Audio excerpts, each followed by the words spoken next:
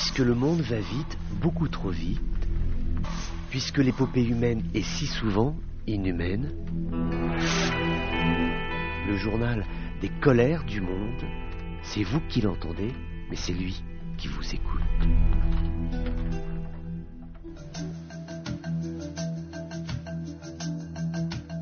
Bonjour à tous, bienvenue dans ces colères du monde. Il y a beaucoup de colère aujourd'hui en Palestine, dans le monde arabo-musulman, dans le monde musulman à travers la planète Terre, après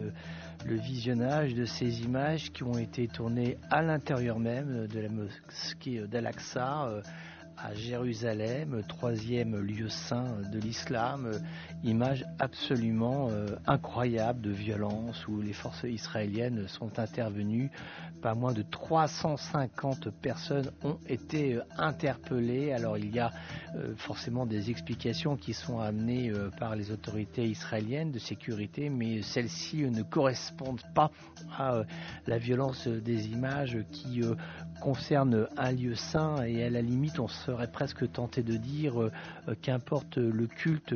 monothéiste qui est visé, ici c'est une mosquée mais ça aurait pu être un tout autre lieu, il est très peu compréhensible qu'aujourd'hui une force de sécurité intervienne avec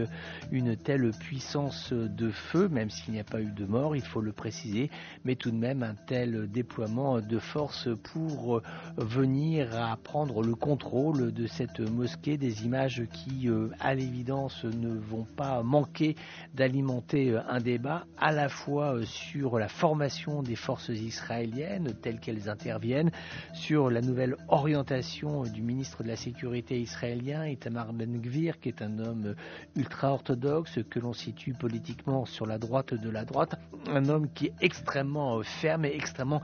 déterminé à faire valoir la ligne qui est la sienne, une ligne dure envers les Palestiniens. Maintenant, c'est vrai que dans le contexte actuel, ce type d'intervention ne peut qu'alimenter la révolte, la colère dans les territoires palestiniens, mais également de façon plus générale dans le monde arabe. Ceci est tout à fait regrettable et il est à craindre que cette intervention des forces israéliennes soit accueillie par d'autres manifestations qui seront celles-ci émanantes notamment des Palestiniens, des manifestations pour dire non, on ne peut pas intervenir ainsi dans des lieux de culte, qui plus est le troisième lieu saint de l'islam.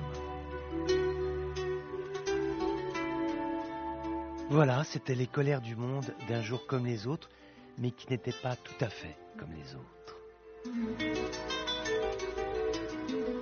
On se retrouve bientôt pour d'autres colères du monde.